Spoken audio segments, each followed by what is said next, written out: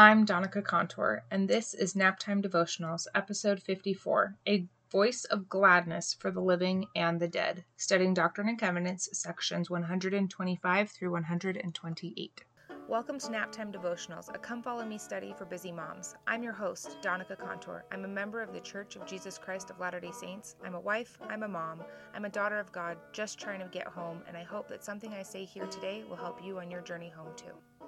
Hey, so this week, I hope you can hear me. I've got the baby with me, as always, and I'm trying to hold him in a place where he can't reach the mic, but it still can reach my face. So I'm working with a very specific amount of distance here. So we're officially in November. Does it feel like 2020 took like 400 years, but 2021 like flew by? Because I'm having a hard time believing it's already November. I don't know about you guys, but I am 100% ready for Christmas. I'm so excited for Christmas.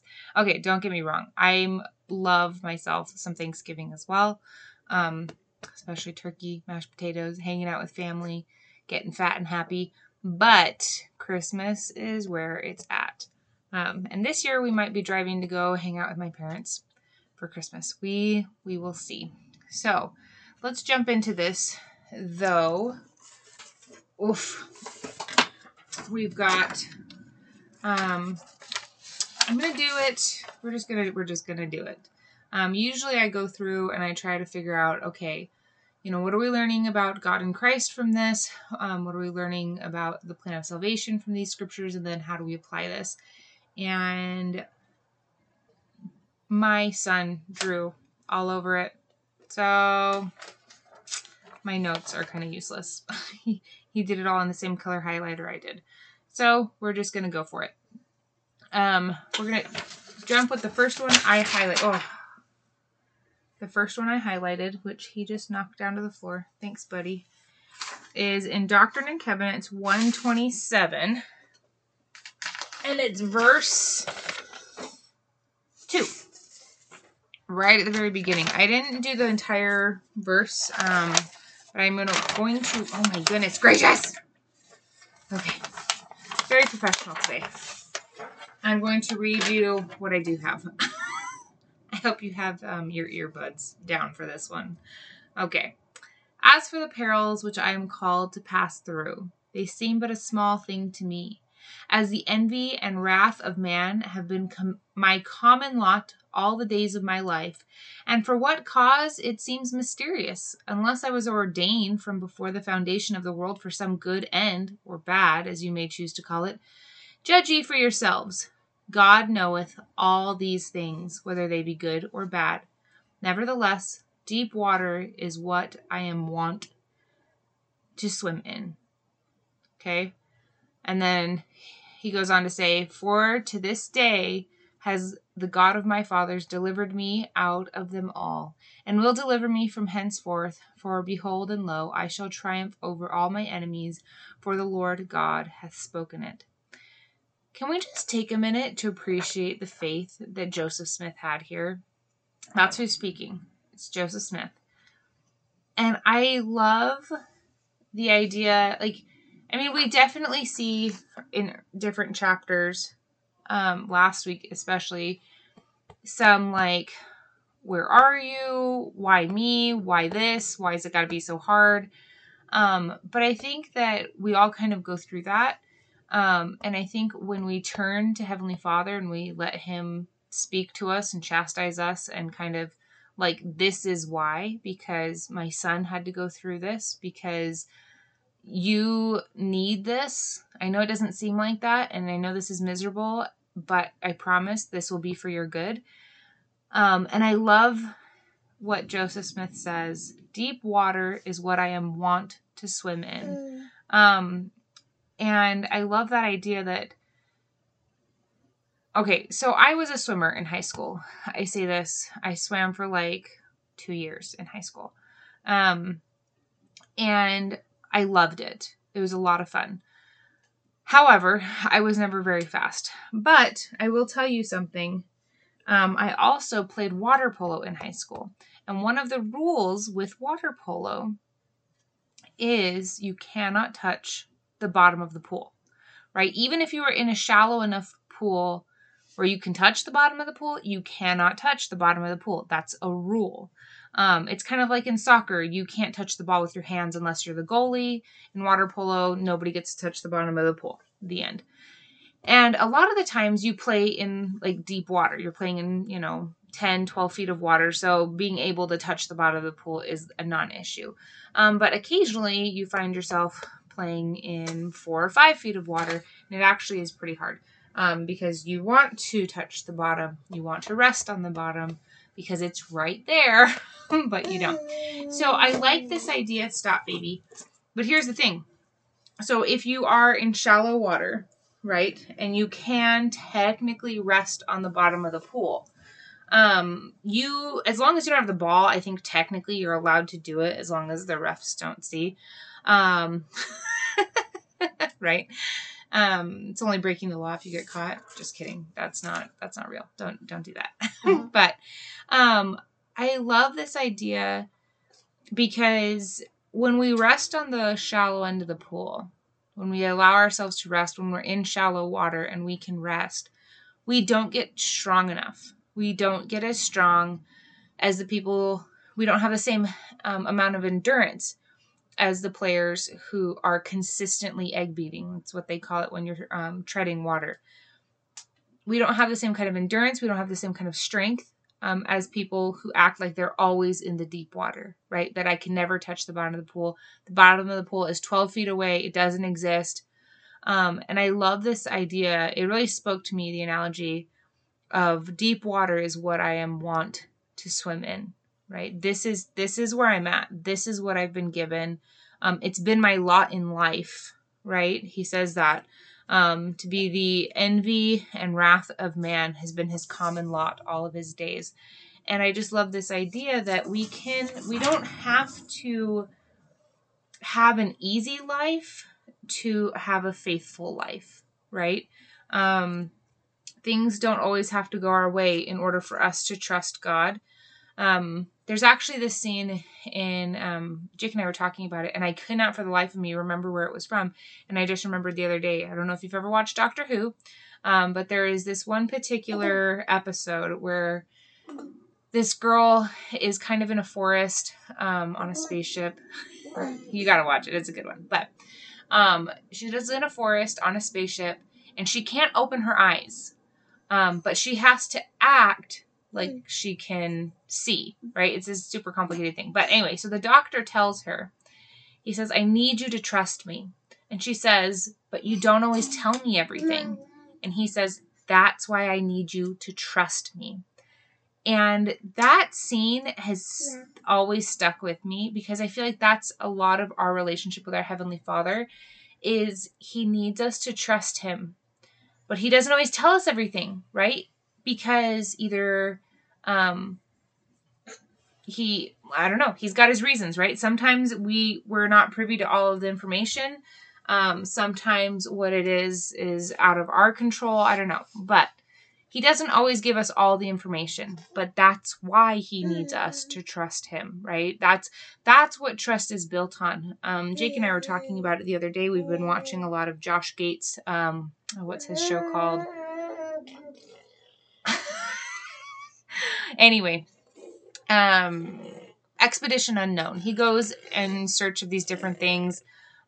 He goes looking for Atlantis. He goes... I don't know if you can hear him blowing raspberries over here. But he's a happy baby, so we're going to run with it. Anyway, and so at one point he goes looking for the cross of Christ.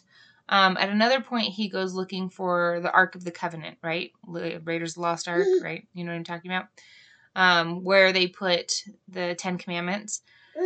At another point, what was the other thing? There was some other biblical thing that he went looking for.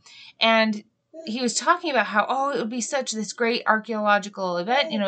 It would impact religion everywhere and all this stuff, right? And Jake and I were talking about it. He goes, yeah, but do you think, even if it's still here on earth, right? Assuming that Heavenly Father hasn't taken the Ark of the Covenant back up to heaven in the same way he took the gold plates, assuming it's still here on earth, do you really think he's going to let anybody find it? Like, that's what faith is, right? Faith is not seeing first. It's believing first, right? That's why we hear that, faith without works is dead, but we also hear that the miracles do not precede faith. Faith precedes miracles, right? You have to have faith first. And I feel like in these verses, Joseph Smith is showing his faith. He's showing what he's made of, and he's showing that he can go the distance, right? He trusts Heavenly Father. He knows he will overcome his enemies, for the Lord God has spoken it. Now, when he said this, obviously, he didn't know necessarily that he was going to be martyred. He didn't, or maybe he did, I don't know. But he obviously, at that point, was still alive. And I like the idea that he had the eternal perspective. I think sometimes, and we talked about this a little bit last week, the idea that God can save the saints who were slain, right? That we don't, our life here, our mortal life, is this little blip. And sometimes God saves us in our blip, and sometimes he saves us afterwards, right? And eternally. And I think that while it would be super cool to always be saved in our mortal life, right, to always have things go well here, eternally is really where I want to cash in. You know what I mean? Like, if I'm going to have favors, if I'm going to have to be saved, I'm going to want it in the eternal perspective, because that one lasts for forever. Even if I get saved mortally here, I am still going to die. Does that make sense? Okay. The next verse I wanted to talk about was in 128, verse 5. And he says, "You may think this order of things to be very particular, but let me tell you that it is only to answer the will of God." And this kind of comes back to what we've talked about before, that God's ways are not man's ways. And that's okay. And that's good, right? And I think that sometimes the world looks at the way that the church does things, looks at the way that God asks us to do things, and says, that doesn't make any sense. Why are you doing that way? That's such an old thing to do. That's archaic. You're giving into the patriarchy, or I don't know, whatever. But God's ways are not man's ways. The last verse I wanted to talk about was, he talks a lot, okay? He talks a lot in these, especially in 128, about baptisms for the dead, and about how we cannot be saved without our dead cannot be saved without us, and how there's this symbiotic relationship there. And, whoa, baby, where are you going? And I've been processing a post I really want to do for a while, and I'm still not 100% sure exactly how I'm going to do it. But I know that just because people die doesn't mean that that's the end. I know that they can still see us and hear us and feel us, and I know that we can still feel them, even if we don't see them and hear them in the same way that we did when they were here on earth with us. And I know that this isn't it. We exist beyond this. We existed before this. Like I said before, our mortal existence is a little blip in our eternal existence. We existed before. We're here on earth. We will exist after our bodies are long gone. And for me, that is such a comfort to know that the family I'm building here, the family that I never met, the family that I have lost, it doesn't end. That's not it. And I just love that our religion, our faith, our gospel focuses a lot on making sure that we're doing the work for those of us that have passed on before, to make sure that everybody has a chance at the gospel. What are you doing, crazy baby? He's like turning into Jello baby over here. I think I've got enough time for one more verse before he completely loses it. So I want to kind of jump backwards into 127 verse 4. I'm going to leave you with this one. He says, "And again, verily, thus saith the Lord, let the work of my temple and all the temples and all the works which I have appointed unto you be continued on, and not cease. And let your diligence and your perseverance and patience and your works be redoubled. And you shall in no wise lose your reward, saith the Lord of hosts. For if they persecute you, so persecuted they the prophets and righteous men that were before you. For all this there is a reward in heaven." And again, I love this, that if we're getting persecuted, if we're getting made fun of, if we're getting called out, whatever, by other people, by our people we thought that were our friends, people that we thought loved us and knew us, and we're being ridiculed for our beliefs, for standing by the church, for standing firm in our beliefs in the gospel, we're in good company. We're not the first ones that this happened to. This happened to Christ. This happened to Joseph Smith. It happened to the disciples of Christ. It happened to the disciples with Joseph Smith. It happened to the apostles. We're in good company here. And I know that Heavenly Father is mindful of us, and I know that He is mindful of our prayers and our hearts and our minds. I know that He knows the weights that we are carrying, and I know that when we confide in Him and we rely on Him, He can help make our burden feel so much lighter. And on that note, you saying bye-bye? Bye-bye? Bye-bye. Bye-bye. Talk to you next week.